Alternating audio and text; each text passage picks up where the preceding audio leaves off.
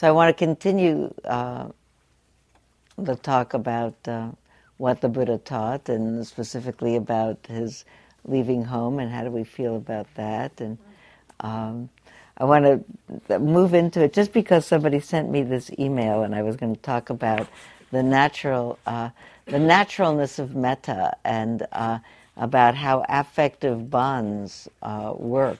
It's strange to be talking about affective bonds if we're right away and talk about the Buddha leaving home, but we'll come around to that. So I have two non-Buddhist sources about the relevance of Buddhism. Two people this week sent me this thing off the internet. Must have just come out into some public... I guess enough time has gone by. It's a year since the tsunami. It's really I guess because this now is a year-long... This is in part some of the discussions about what's happened in the year. One of the things that's happened in the year is a year ago on the tsunami, a baby hippo survived. Have you read this anywhere? The waves on the Kenyan coast, and has formed a strong bond with a giant male century-old tortoise in an animal facility in the port city of Mombasa. The hippopotamus, whose name is Owen, who weighed at the time 300 kilograms, which is about 650 pounds, was swept down the Sabaki River into the Indian Ocean and then forced back to shore when the tsunami waves struck the Kenyan coast on December 26th, before wildlife rangers rescued him. It's incredible, they say. This less than a year-old hippo has adopted a male tortoise, about 100 years old, and the tortoise seems very happy about being a mother, says the ecologist Paula so-and-so, who's in charge of this particular wildlife park. After it was swept away and lost its mother, the hippo was traumatized, she said. It had to look for something to be a surrogate mother. Fortunately, it landed on the tortoise and established a strong bond. They swim, eat, and sleep together. The hippo follows the tortoise exactly the way it follows its mother. If somebody approaches the tortoise, the hippo becomes aggressive, as if protecting its biological mother. And she added, the hippo was left at a very tender age, and by nature, hippos are social animals, like to stay with their mothers for 4 years. Someone else sent me the commentary on the same, so it must have gone around on everybody's email.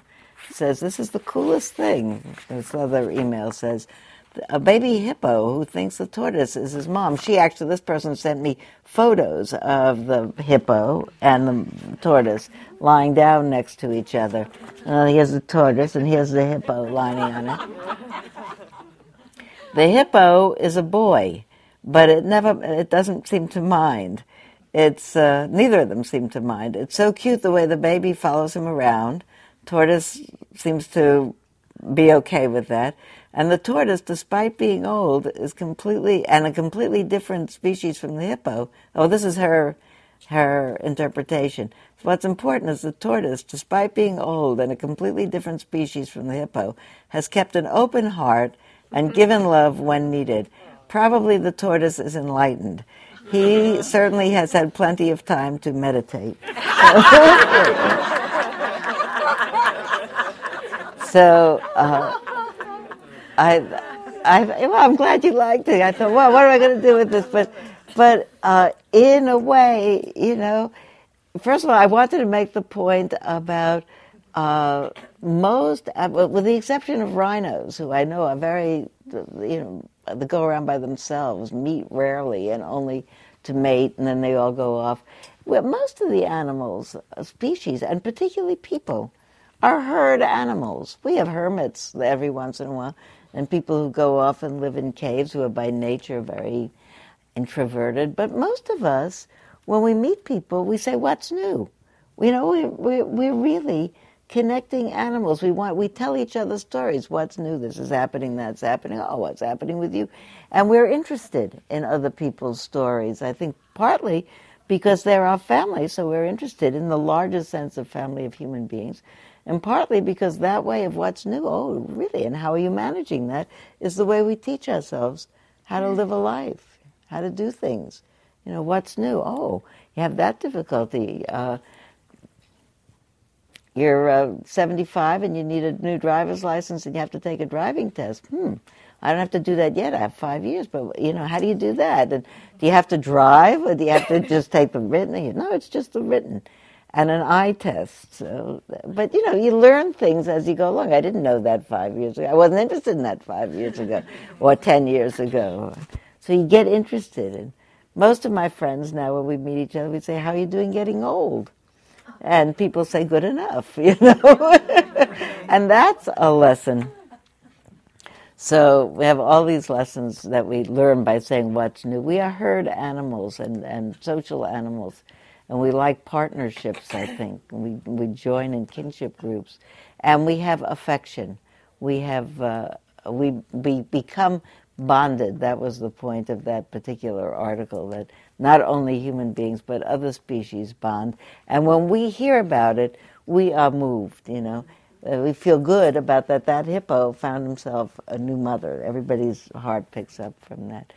This is such a central point of what needs to, I think, I take this as a proof text, that yes, we are roused and consoled by the fact that this match has been made, that we ourselves really want for the best for people. That's our natural inclination. And that we're happiest when that natural inclination is able to operate. And when we listened in the very beginning of class this morning, we were sitting listening to the metta tape, that metta chant, the whole point, I think, of saying all beings on every single realm, may they be happy. And if I think about, I don't know all the beings on every single realm, and I don't know, what beings, whatever they may be, one of the lines of that chant was. And I've thought about it over the many years about how can I actually visualize all beings. And I don't think it's actually about visualizing all beings. I think it's visualizing and imagining and conditioning a heart that's unreserved. Then you don't have to worry about where the beings are, up or down, in the highest depths, in the lowest, in the highest heights or the lowest depths. If my heart were completely sweet, then I would wish well. And it would automatically go to all the beings that I heard of, didn't hear of, yet born, not born. In the Buddha's teaching on loving kindness, in the Metta Sutta, it says, wish well to all beings, those that are near and those that are far away, those that are born and those are already born and those that are yet to be, those that can be seen and those that can't be seen. All beings. How would it be to have a heart that didn't startle into distancing itself? I noticed when we were praying for people, somebody mentioned the name of a prominent political figure. And there was a little bit of the ripple goes through the room, because for everybody, whether they are supportive of that political figure or not in support of that political figure, it's a charged word. Because everybody is either thinking yes or no, or I have to do that too, okay, all right, that's a person. And it's not even that that's a person, but I want my heart open. Wishing well doesn't mean forgetting what you like and what you don't like. It just means wishing well. Do you know what? It's cold in here. Are you cold? It suddenly became really cold. It normally gets hotter and hotter, but it's cold. So I want to take up the story again about the Buddha and his teachings, because I want to talk about the fact that picking it up from last week, that the two central things that I think the Buddha saw about human beings as a species, that the teachings are based on, are the tendency of human beings to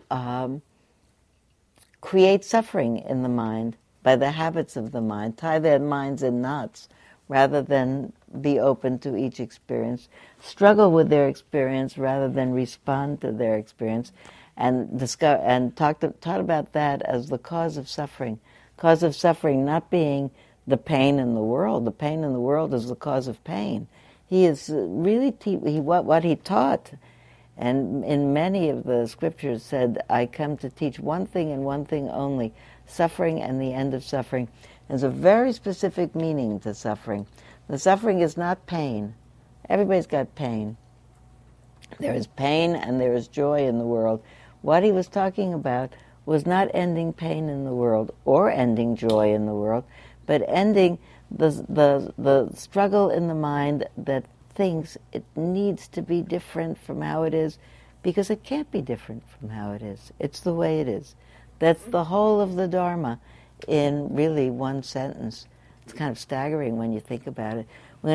Here's this understanding that's the wisdom path. Things are the way they are for such myriad causes. How many people read the Sunday New York Times Magazine section this week?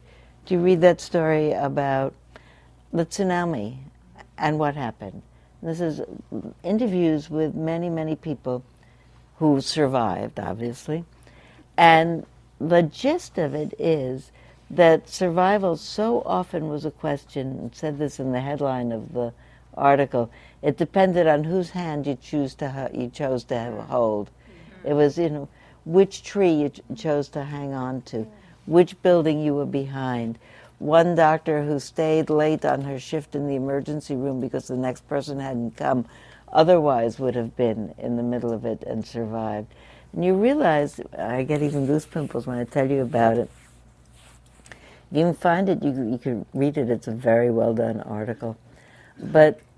And the point of it is not just for the tsunami, for everything. The causes that contribute to any moment unfolding the way it is are so myriad, that whose hand you chose, whether or not someone came late to work so you couldn't leave. In the World Trade Building when it was hit, in the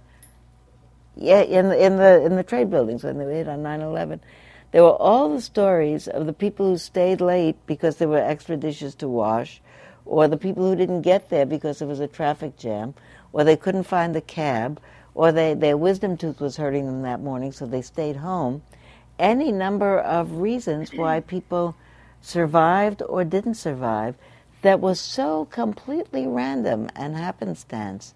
And so often when, I remember when I was, maybe never, but very young, I used to think I like to be in charge of my life. And it's so clear to me that I am in charge in such a very proximal way to my life. I am in charge of what I eat for lunch today, if I live long enough to make it to lunchtime.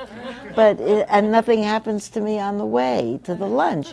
But anything could happen. And then I will be in charge of whether I have this sandwich or that sandwich. But other than that, and that will depend on whether or not they have it in the deli. Maybe they'll be out when I choose it. So really, when you think about it, I think about it every single time I go up the highway and pass an accident with the emergency vehicles. And you think, oh dear, this must have happened 5 minutes ago because they're just, taking care of the people at the scene. And then everybody thinks, I could have been here 5 minutes ago. Oh, good that I stayed 5 minutes extra talking to so-and-so, or good that I stopped off to get a sandwich, or good that I this, or good that I that. But every day that we come home intact, it's good that we did. That there were a million accidents that we didn't see on that day, that we weren't a part of. The reason I say this is it's again, it's in the same category of awareness that I feel when we make our prayers at the end of our sitting together. This is happening to this person, this is happening to that person, this is happening to this person, this is happening to that person. And the sense that I have is everything happens. In this world of things, everything happens. It's always happening to somebody something. Not always tragedy. Sometimes marvelous things are happening. Somebody's seeing her grandbaby for the first time today. Somebody else is doing something. I'm trying to remember from our things this morning. Somebody's seeing their grandbaby. Somebody's getting better from an illness. Some really good things are happening. But something's always happening to somebody.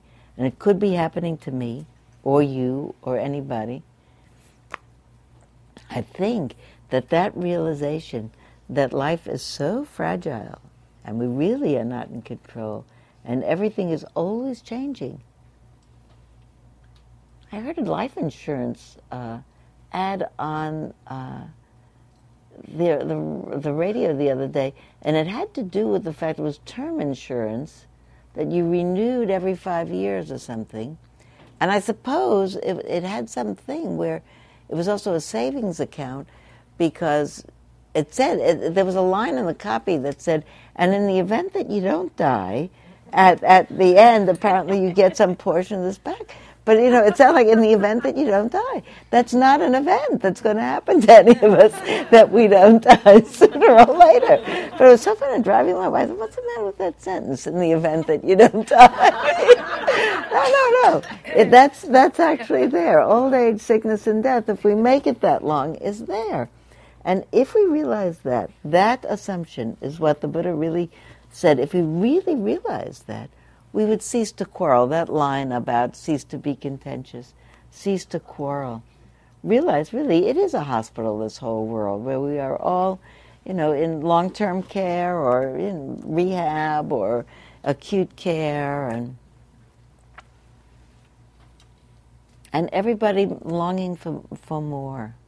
That odd thing about longing for more. However much we know that we're going to lose everything or everyone or our own vitality, we wish it weren't so. And what the Buddha was teaching was the dependence of changing those habits of longing for it to be different, longing to have more, longing to have other, longing to have less of, longing to have things different so I'd be more comfortable, that habit would go away if we realized things are way beyond what can be influenced by our longing. So the longing is extra tension in the mind for nothing. If wishing would make it so, it would be worth wishing, but,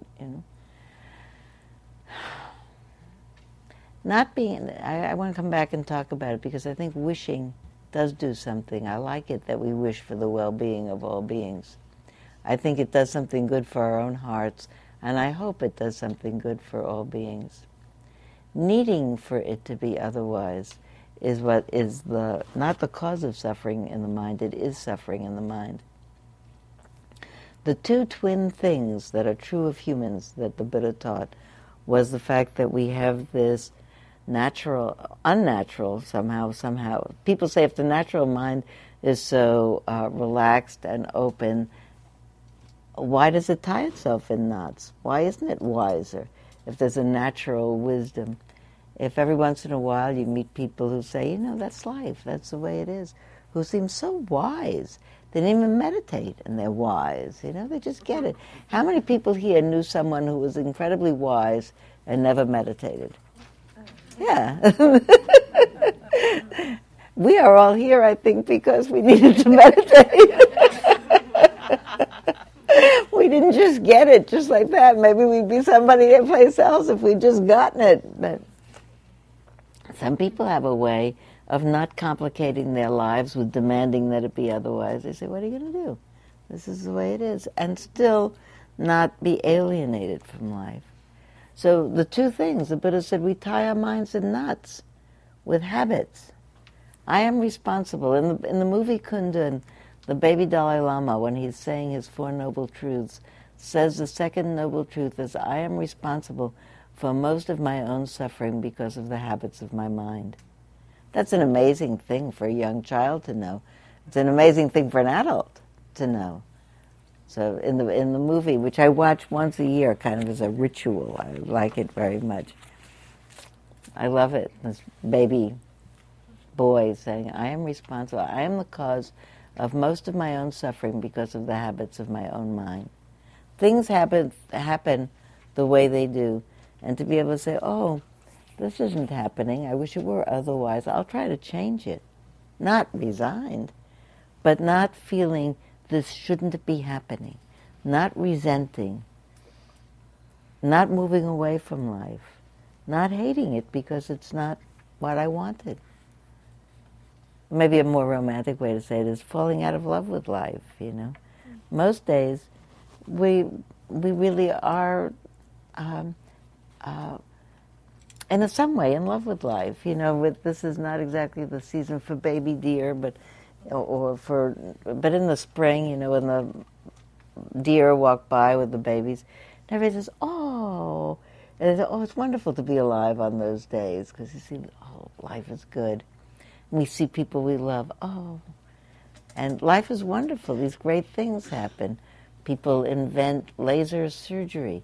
People get better. People have grandbabies. Say, life is amazing, isn't it? Look, every day these wonderful things happening. People write symphonies. They make art. We listen to music. Next week, Edie's going to play here, actually.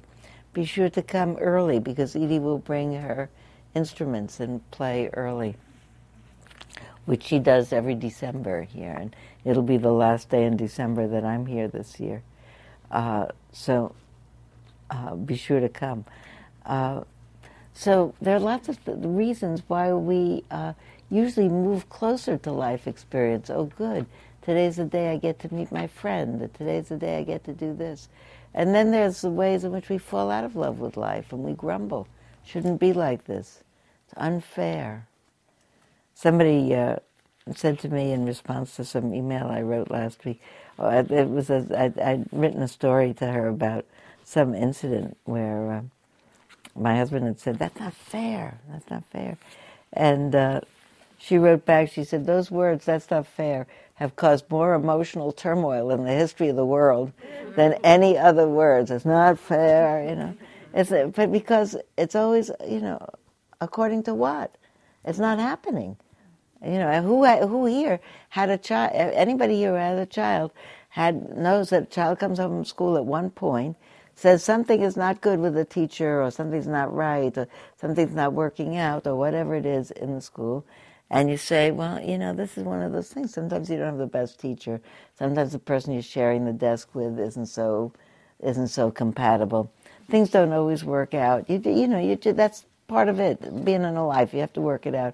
And the child is mystified. They say, but it's not fair, and you've taught them for years that it's supposed to be fair, it's supposed to share, you're supposed to this, and that. So it's a big news. It's not fair. It's not fair, life. It is not fair that some people are in this part nearer to the wave and some people further. It's just how it was. And to be able to say, I would have wanted other, but I got that. So the not tying part of the mind, the way the mind takes a challenge and turns it into suffering, is one whole side of the Buddha's teachings, of what the Buddha recognized in people and taught towards, and those are the wisdom teachings. And that's really the point of mindfulness practice. The whole other thing that the Buddha noticed about people is their affinity factor, the fact that we are amiable animals, that we wish well. We wish well, first of all, for ourselves. We do. Although sometimes it takes me a while to remember I'm not being very kind to myself. The truth is that we all want the best for ourselves. And we want the best for other people as well. Actually, sometimes when we think not, when I think a recriminating thought, like just for that, when I see this person again who offended me, I won't be so super nice to them. I don't have to bring it up, but I won't be so super nice. I'll be a little bit cool, and then maybe they'll know that they did it, and they'll feel bad because I won't be my usual nice. I'll be a little bit cool. But, as soon as I watch that thought and I feel it, it's just such a disagreeable thought in me. It doesn't feel good to be hatching a plan of recrimination. It's like a poison thought in the mind. And it soon gets in your body and you don't feel good. Like, yuck, what was I thinking? Never mind about this. And in fact, and also, if I'm going along and I'm really thinking about how I might really say this little remark that would cause them so much pain, I realize, I don't want to cause them so much pain. That doesn't feel good either. Most of us do not want to cause pain. We don't want to cause it to ourselves or to other people. And that was the other whole thing that the Buddha saw. And towards that side of our nature, really, he taught concentration practices, of which metta practice is a prime example. He taught the practice of consistently wishing well to all beings. He saw it as consistent with the nature of human beings that we wish well for ourselves, and that we feel the best when we wish well for other people. I'm convinced that he taught it because it's the greatest personal refuge. Much more, I'm making this up, but I don't know what he had in mind, but I actually think the legend is, by the way, that what he had in mind was that people would feel consoled. The legend about metta teaching is that the Buddha taught monks metta meditation, wishing well for all beings, when they were frightened because they had to go off in the jungle where there were tigers and scorpions and spiders and dark and things that they were afraid of. And he taught them metta as an amulet. You'll feel protected if you're wishing well. But actually, and I hope that's true, it's a sweet story, I think you feel protected. I feel protected when I am wishing well. Because in the moments that I am wishing well, I have no enemies. Isn't that so? If you can wish well to all beings in all directions, in that moment, you have no enemies, so there's nothing to be afraid of. So we're going to come back to the story of the Buddha himself and his life, but I want to make sure that you know that I am using as my text for today this month's issue of National Geographic, which I commend to you. You can get I have a subscription, but you can get it on the newsstand. Has an article on called Buddha Rising, and it's a big, long article, including American Buddhist monks on alms rounds, and getting potato chips in their alms bowl. And it says underneath, these are standing outside at Shasta Abbey. They are making rounds in Mount Shasta. Canned food, chocolate, even potato chips. Almost any vegetarian donation is welcome when the monks of California's Shasta Abbey collect monthly alms. In return, they live simply and strive to conquer the passions that can lead people astray. Conquer the passions is an interesting way to put it. No, this is conquer the passions that can lead people astray. It's not the passion to bring wholesomeness into the world. I think that at the same time that the passion for self-indulgence and self-serving is quelled, the energy for serving the world is heightened, that it moves from one reservoir into another. So it actually has a picture of folks meditating in somebody's home in Washington, D.C. Here they are quoting the teachings of the Buddha as whether you are happy or not has less to do with circumstances than with how you perceive them. I think that's exactly true. Whether you think of them as a personal affront, poor me, this happened to me, woe is me, which is making the whole world and the complicated, the incredible, vast, incomprehensible scope of karma, and you're making yourself the center of it. Poor me. My mother-in-law, whom I loved, used to go out, and we'd go out to go do an errand or something, and that she'd been looking forward to, and maybe would have a cloudburst start to rain. She'd say, "Just my luck, it's raining." And it was as if the whole cosmos had conspired to rain on my mother-in-law. That's a somewhat personal view of... These are the monks at Gampo Abbey in Nova Scotia, Pamachodran's Abbey, playing their annual softball game with the local firemen, and which they always lose. They lost 19-7 or something. This is an inflatable Buddha in the Ohio Columbus Museum of Art, Columbus, Ohio. It's a reclining Buddha, and this is a very famous pose of the Buddha, a reclining Buddha. This one apparently is inflatable. And they deflate it every night because to represent. It rises every morning and deflates every night, representing life's impermanence. Says the artist who made it's a great artwork. Isn't that good? It inflates every night. There are 379 million Buddhists in the world.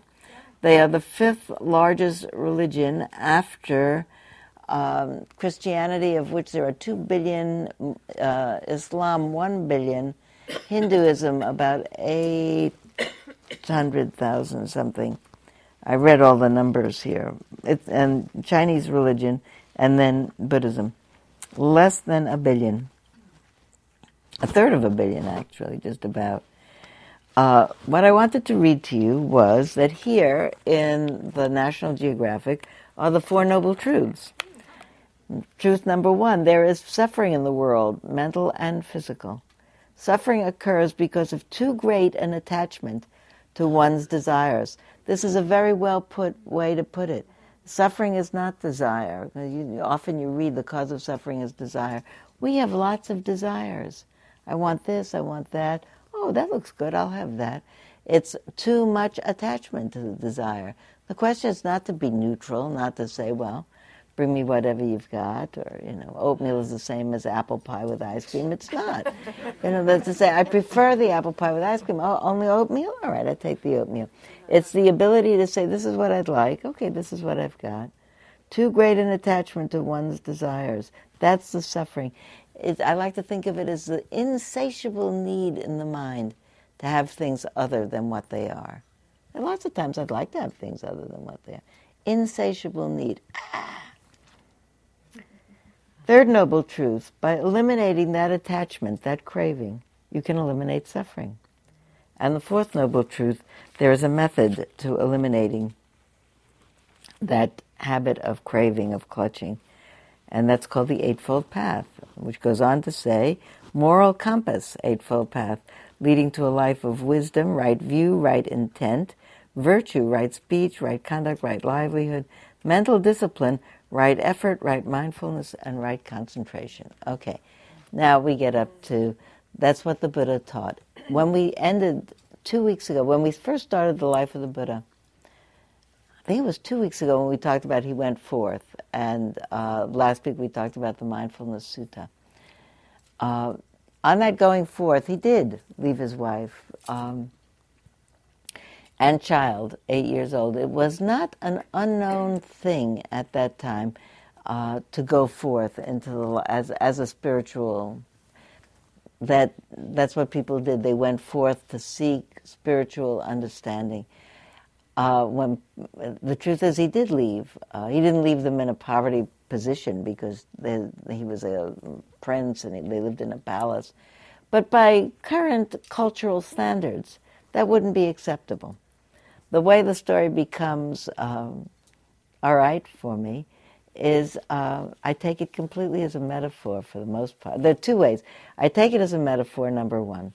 I think that there's a going forth that we all do when we realize at some point in our life, this is more complicated than I thought. And I haven't got everything all figured out. And I'm not in charge of it all. And as much as I would like to have things different from the way they are, I'm only in charge of a very little bit of it.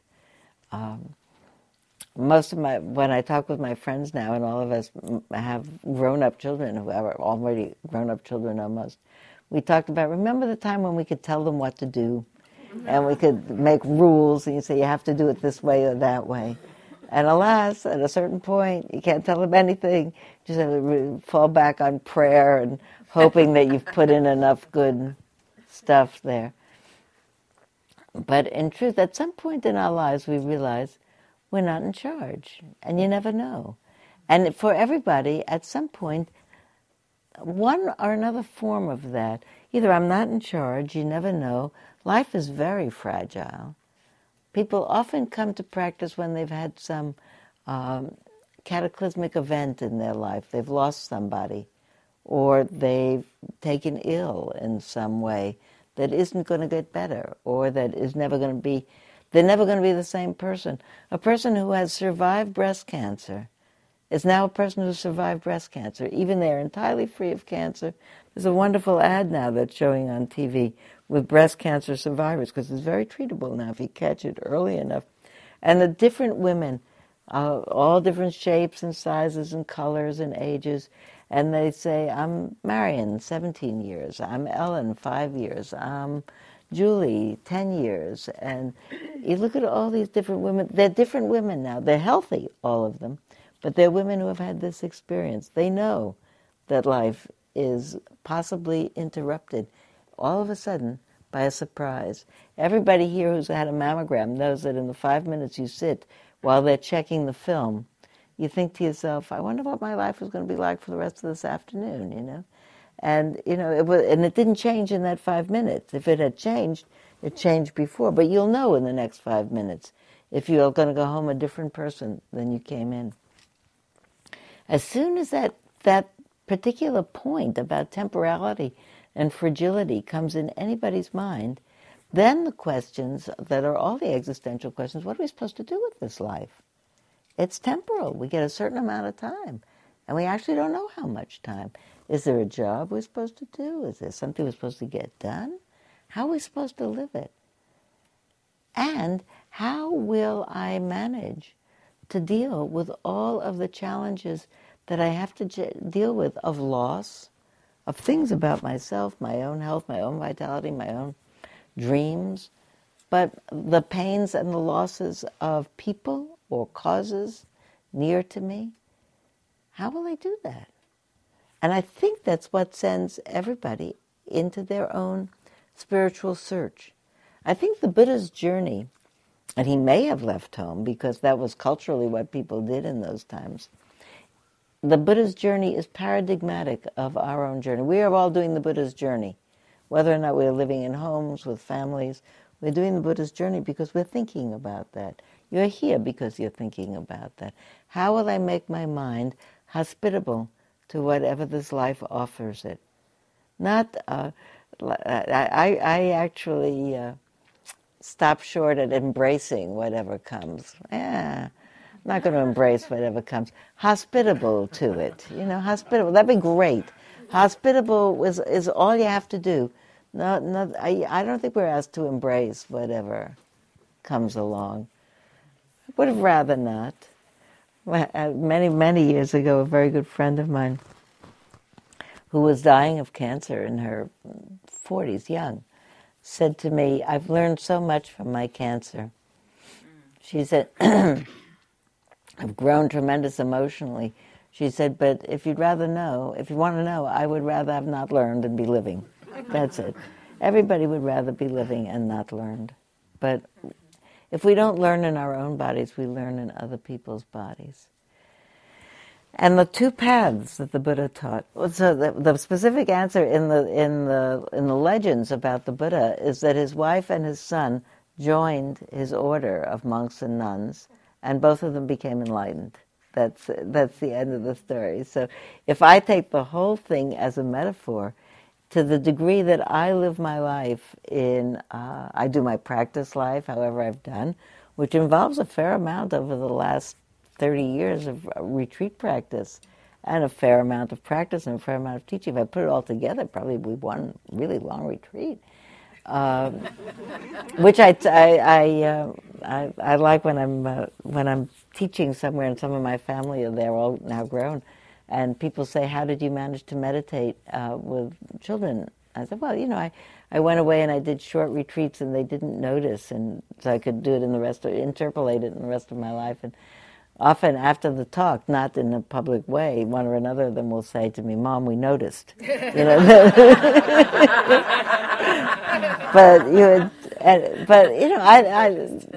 we noticed.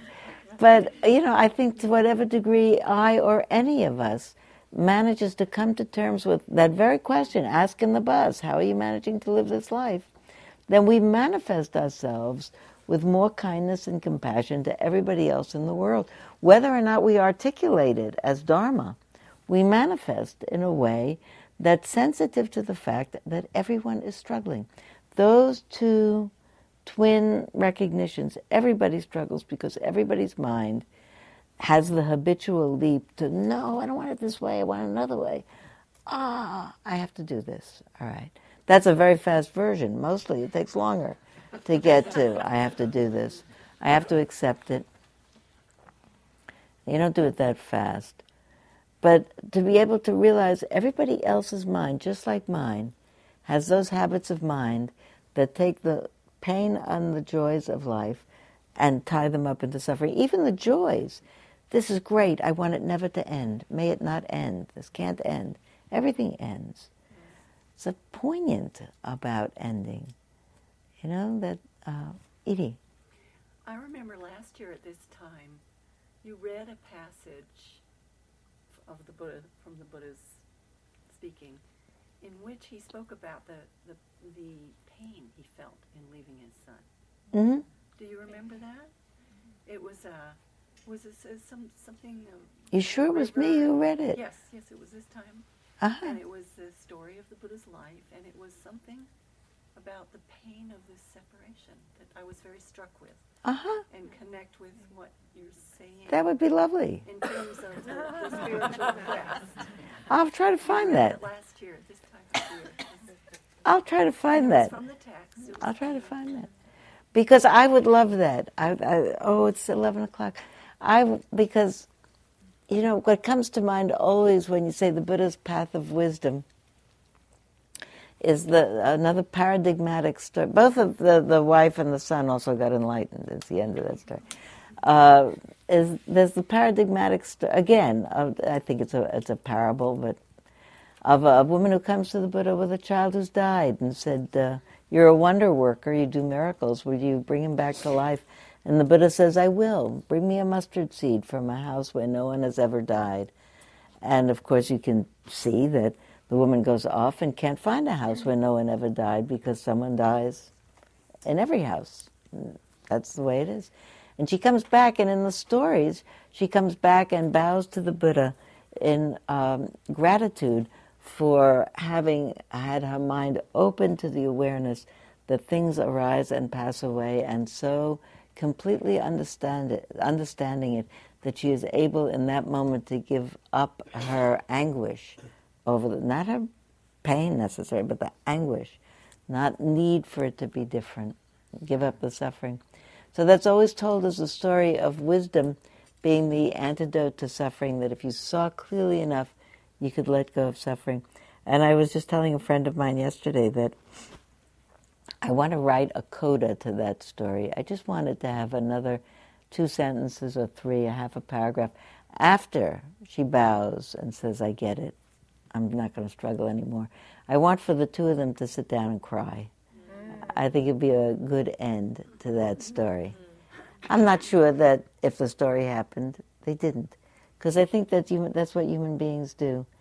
Whether or not they struggle and need it to be otherwise, maybe especially in the moment when you say, I give up, it isn't otherwise.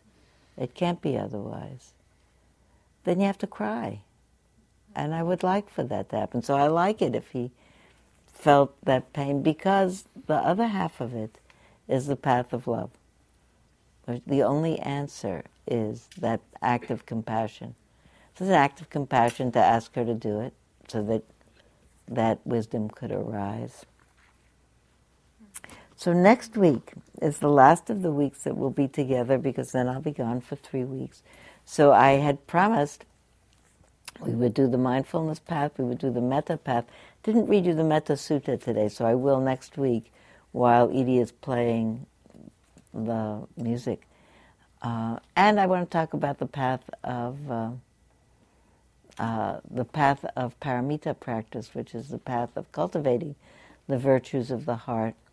I most particularly want to talk about the training part of the Eightfold Path. You remember the first week when we ended by saying the Buddha met the ascetics he'd been with before. He taught them about his enlightenment. He taught them about the truth of suffering, the cause of suffering, the end of suffering, the Eightfold Path. I want to end by re-going over the Eightfold Path, and especially the central part of it, the practice part of the path, which is right effort, right concentration, right mindfulness, and right concentration. Because I am thinking that right effort, I want to end up saying, is the key piece of it, the piece that says, now I'm going to take my mind and put it someplace else. I'm going to change my heart in this moment. The intention, the inclination towards the compassion so that wisdom will arise, I want to end up by saying is I think the heart of the path and the heart of what the Buddha taught. So, take a breath. All those people we know at this moment, may they be well wherever they are, doing whatever they're doing.